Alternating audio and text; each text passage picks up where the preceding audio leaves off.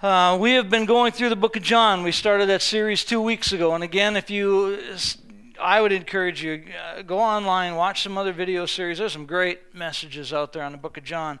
But I'd encourage you. So last week I gave you a little bit of history, or 2 weeks ago, about John and the author, who he was. And I said that the Gospels, Matthew, Mark, Luke, and John, were written, and Matthew, Mark, and Luke are considered the synoptic Gospels. And what that means, it's a Greek word.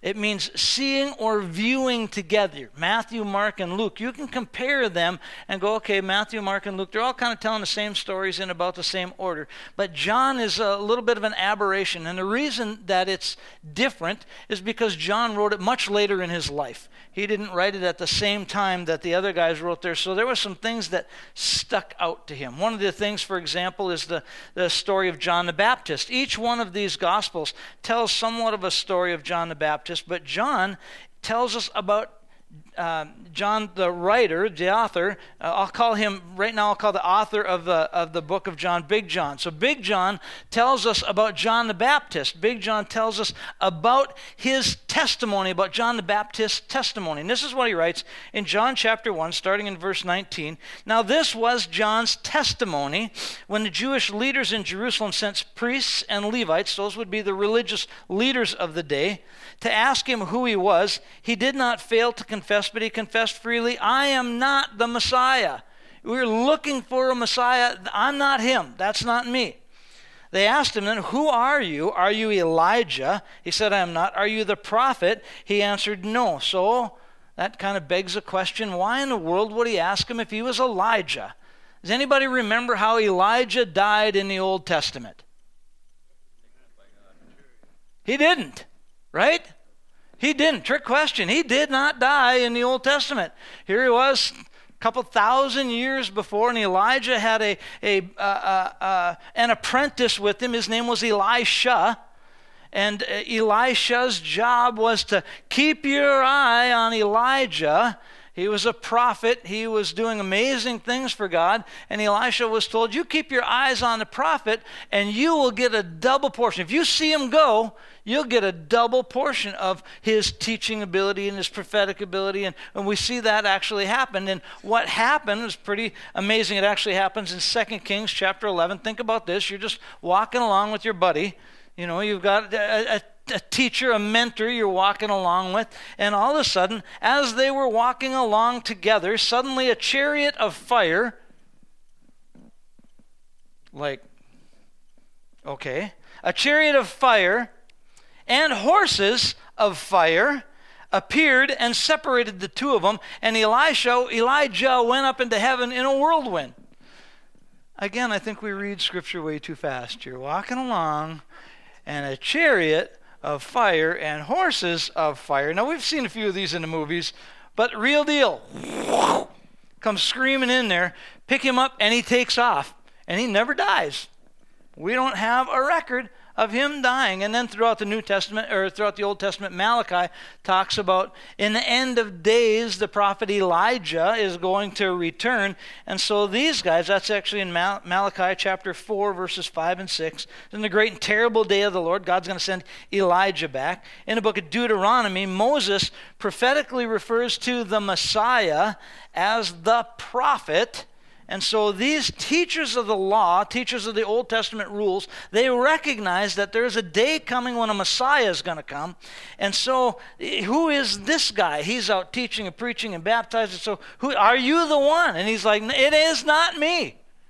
I'm not the one. He clearly says that his role and his reason for, well, let's go on and read John chapter 1, starting at verse 22. Finally they said, who are you? Give us an answer so we can take it back to those who sent us. What do you say about yourself? John replied in the words of Isaiah the prophet, another Old Testament prophet, I am the voice of one calling in the wilderness, make straight the way of the Lord. And said, he's saying, it's not me, but I'm telling you, get ready. Get ready, because there's one who's coming after me. Actually, he says, I'm not even worthy to tie his sandals. He was before me. He's after me. He's around me. He's the one who created it all. Get ready, because he's coming. Now, the Pharisees had been sent out questioning, why then do you baptize if you're not the Messiah or Elijah or the prophet? This is, Again, you'd have to look up, you'd have to go back and do some research. John said, I baptize with water, John replied, but among you there stands one you do not know. He is the one who comes after me, the straps of whose sandals I'm not worthy to untie. This all happened in Bethany on the other side of the Jordan where John was baptizing. It was not uncommon for people to get baptized even if they didn't know God. Sounds peculiar, doesn't it? Nowadays we'd call that a shower or a bath. But if they were cleaned of some sin, if they said, you know what, I've just got this problem in my life, I just got to tell you, man, I've had this drinking issue, and I got some things going on, and man, my heart's just been wrong, and can you just help me? And so they might go and confess. They don't have to confess to a religious leader. They just simply confess to somebody, and then they go out and go, you know what, we need to cleanse you. We'll just wash those sins away. The whole concept of washing sins away goes way back into the Old Testament. That's not necessarily a Jesus thing. That whole concept has been around for a long time. So they're going to purge and clean. So that's kind of what that is. But John says, there's somebody, I'm only baptize you in water. It's symbolic of, but there's somebody who's going to cleanse you even deeper. How many of you know when Jesus gets a hold of your heart, when Jesus forgives you, when Jesus washes away your sins, it's a whole lot different than just asking somebody, you know what, I got a problem, and can you help me? I'm sorry about it. When Jesus gets a hold, there's something different that takes place.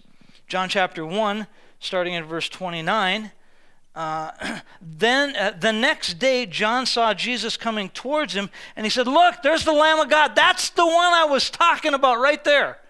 You didn't recognize him, I didn't recognize him, but he's the one. Sorry about that. This is the one I meant when I said, a man who comes after me has surpassed me because he was before me. I myself did not know him. John was actually his cousin. If we read through Matthew, Mark, and Luke, they tell us that John was actually Jesus' first cousin. But he didn't know him. He knew who he was, but he did not know that he was the Messiah. But the reason I came baptizing with water was so that he might be revealed to Israel. Then John gave this testimony. I saw the Spirit come down on him from heaven as a dove and remain on him. And I myself did not know him. But the one who sent me to baptize you with water told me that the man on whom you see the Spirit come down and remain on is the one that I will baptize with the Holy Spirit.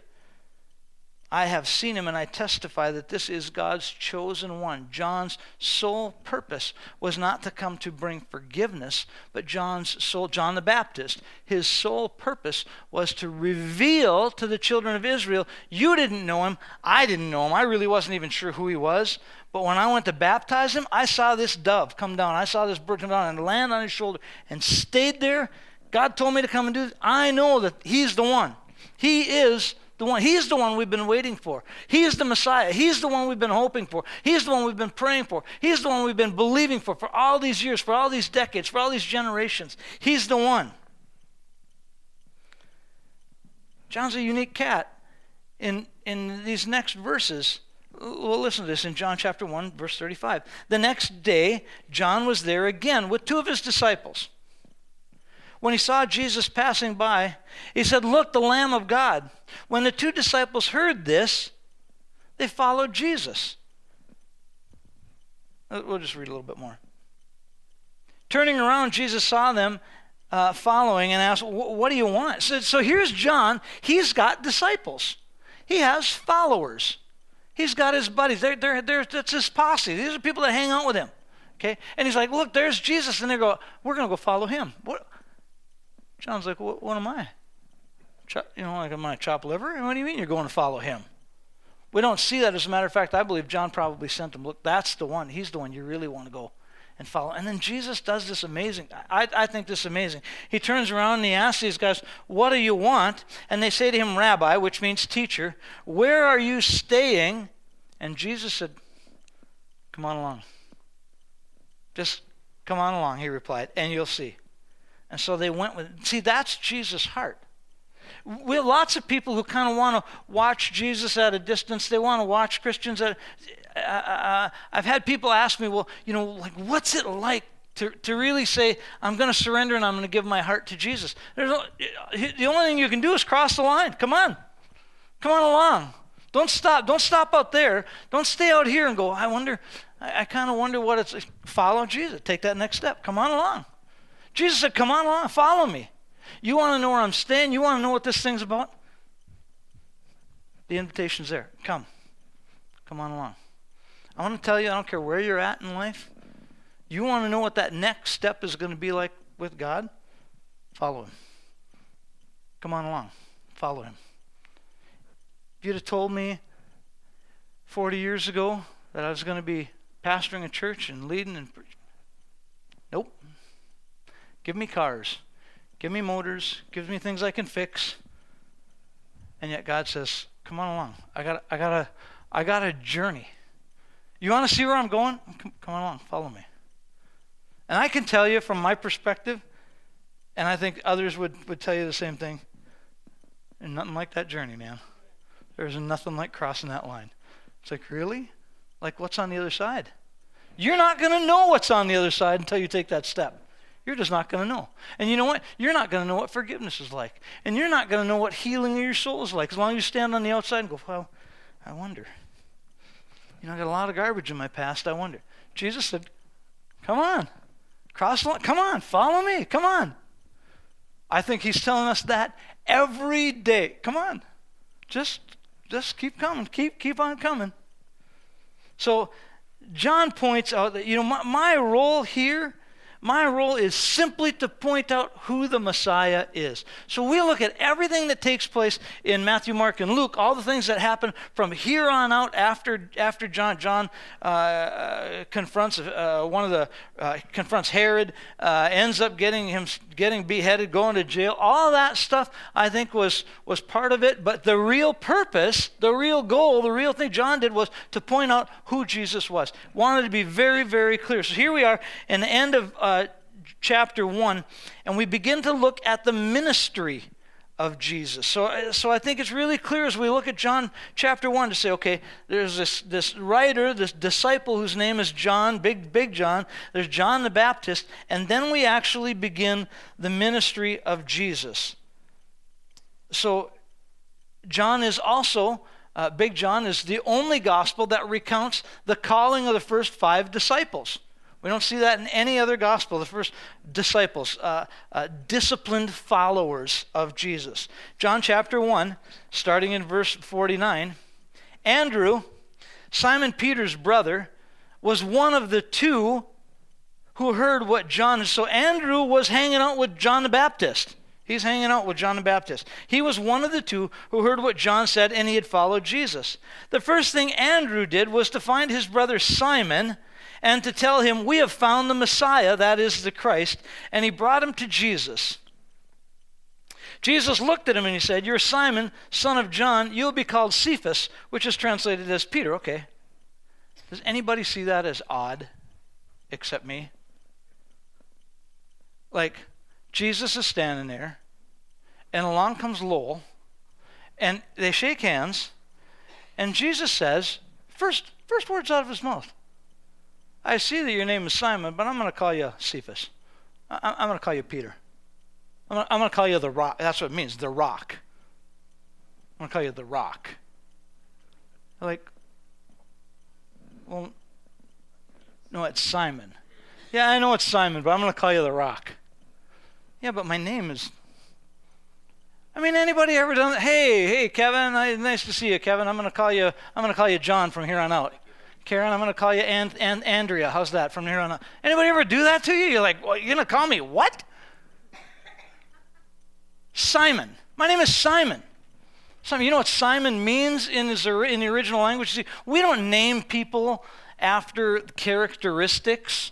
Like my name is Timothy. I was actually named after a movie star. See, when I was young, I thought, well, then I watched Timothy Hutton in a couple movies, and I thought, he ain't that good.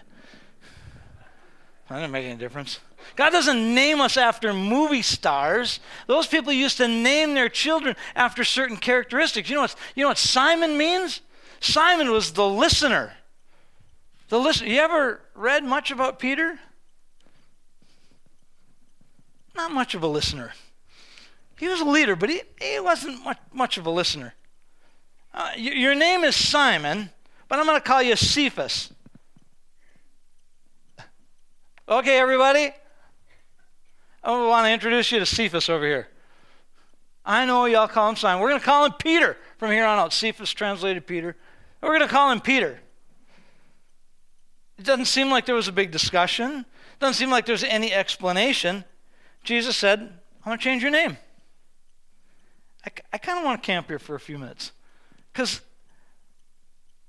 I mean, you're talking about a fisherman. We're not talking about a fisherman like a fisherman who goes out on Detroit lakes and he's, go fish.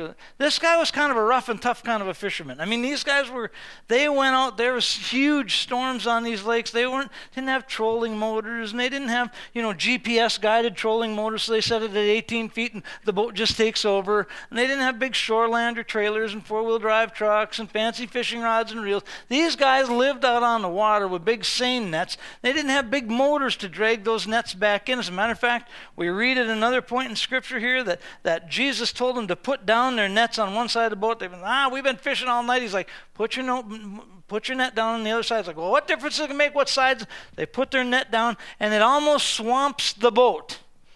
Big boats, not little boats, big boats. So many fish. It swamped the boat. These were tough guys. They were tough guys. And then you think about this. Okay, think about Andrew as his brother. It's okay, I got a couple of brothers. So Andrew, this is his brother. Again, I'm just imagining. I think we read through Scripture way too quick. But Andrew one day goes home, and Mom says, "Hey, Mom, we're home." She's like, "Okay, Andy, it's good to I'm glad you're here. You go get washed up for supper." "Yeah, I brought a friend." "Oh, where's Simon at?" "Well, that's the friend. We call him the Rock now." I mean, what's Mom going to think of this? I named him Simon. You're calling him Peter. What's going on here? If you don't get those kinds of things, you just read Scripture way too fast. You got to think, there were people that are attached to these names. What is Uncle Bob going to think? I'm going to call him Peter. I mean, was that a middle name? I kind of forgot what is his middle name. Jesus just walking around changing people's names. Why does he do it? He does it because there's a change in purpose. There's a change in direction. There's something new that's going on in his life. I wonder, what would God change your name to? What would God change my name to? Is our life the same after Jesus came in? We were just talking about this the other morning. We tell stories about when we were kids and when we were sinning. Scott and I were talking, and Hokie was there, and Raymond and Caleb. We're talking about our life before Jesus, and it's like telling somebody else's story. Do you know why it's like telling somebody else's story? Because according to Paul in 2 Corinthians, we're telling somebody else's story. That old man is dead. That nature is dead. The Tim that was here before Christ, the Tim Rice that was here before Christ, is not the same Tim Rice that came after Christ. Right? How many of you know that's true? Old things have passed away. Behold, all things become old things have passed away. I haven't smoked pot in decades. Amen. From a former brother in arms. I haven't gotten drunk in decades. Well, I don't have to. That old man is dead. Well, what does God say to you? Let me ask you this. What have people said about you? What do people say? Oh, Scott Eiley ain't going to end up in jail. He's probably going to kill somebody.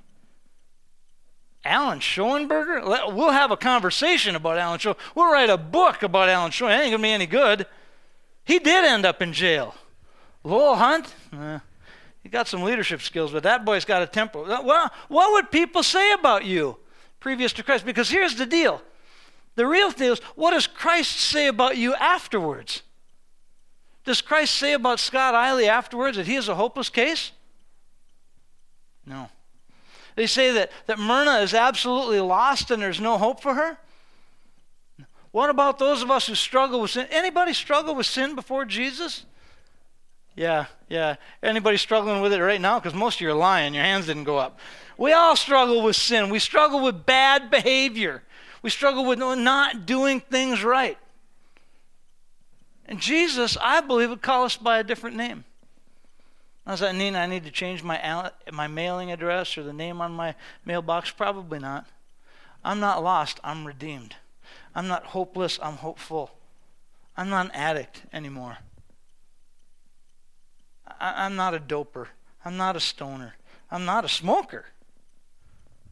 Those are things that God set me free from. He changed me inside, and that all transformed and changed me outside. Peter was no longer, I'm sure. They were really glad. He's going, Simon, man, you need to be a good listener, son. You're not a good listener. You need to be, that's your name. It's Simon. That means good listener. You're a good listener. He was not a good listener. He was a charged forward kind of guy. He was a manly man. Ooh, can't say that in this culture, can we? Yes, we can. He was a real man. He did real man stuff. All the things that we read about Peter. So you say, well, okay, God goes in, and he even goes so far as to change his name. So he must be somebody new. Does that mean that he overcame all those things immediately? No. All of Peter's failures in Scripture, we read about all those failures after he accepted Christ. After Jesus gave him a new name. He still had failures. Right? Well, some of us still have failures.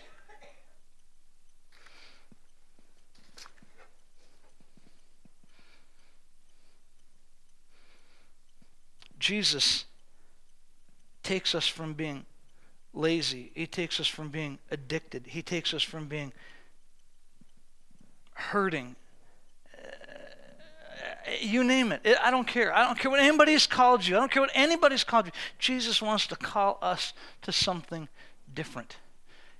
You've got an addiction. You've got a hurt. You've got something going on in your life. You know what? I've got it in my notes. And I've debated. But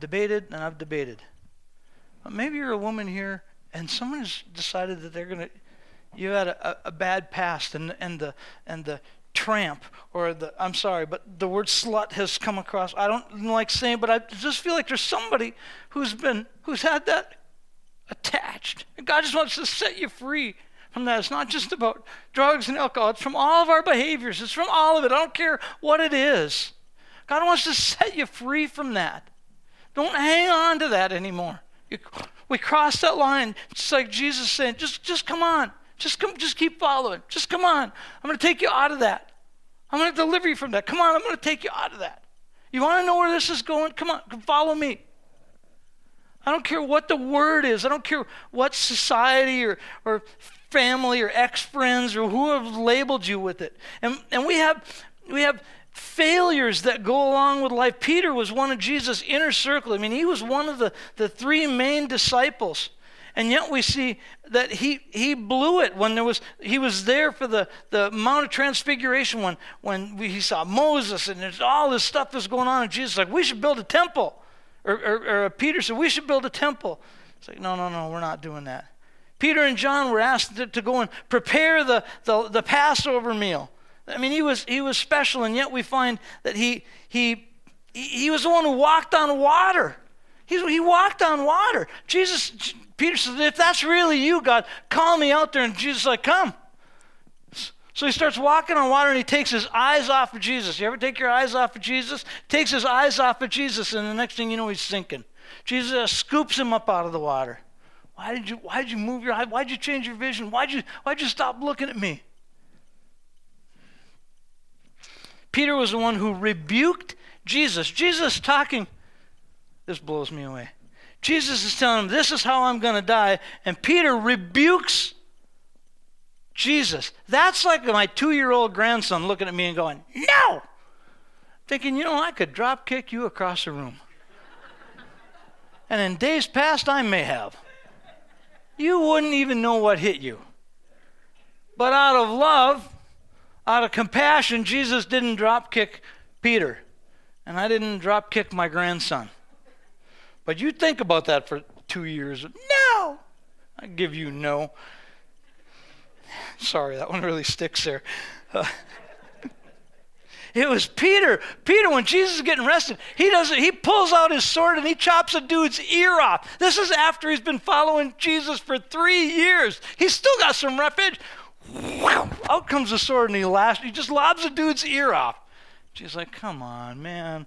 How long have we been doing? You got that? Give me that ear. Let's put that back on for you now. Y'all got to read Scripture slower. You got to let your mind wander a little bit. He lobbed his ear off. Mike Tyson. You know. Peter's the one who's going, I'll never forsake you, God. I'll never forsake you. Others might leave. And Jesus is like, you're going to forsake me. You're going to deny me 3 times before the rooster crows. 3 times. Not me. Not me. Not me. Were you with Jesus? No. Were you with Jesus? No. I think he was with Jesus. Beep, beep, beep, beep, beep, beep, beep, beep. I was not beep, beep, beep, beep, with beep, beep, beep, Jesus. Says he swore. Says he cursed.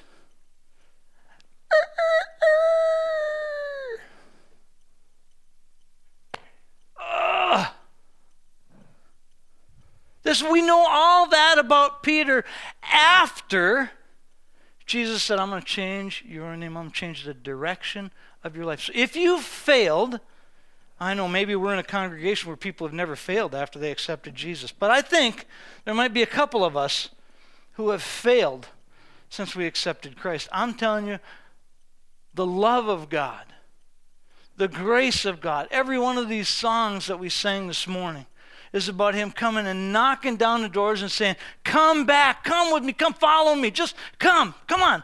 You want to see how this is going to go? You want to see where I'm living, where I'm staying, come and follow me. Come on, come and be with me.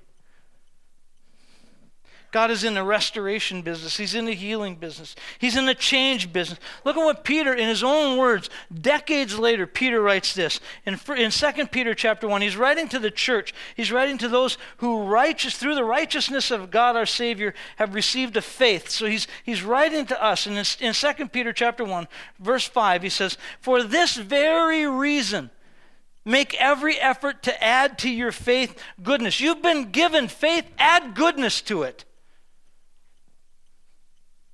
What does that mean? That means if you've been given faith, start doing good. You mean goodness is not just going to run me over like a freight train? No, start doing so. Add goodness. And to your goodness, add knowledge. What does that mean? Read. Add knowledge. Read. Read a book. Well, I don't like reading books. Add knowledge. Sit down and talk to somebody who's older who can add knowledge. Add knowledge.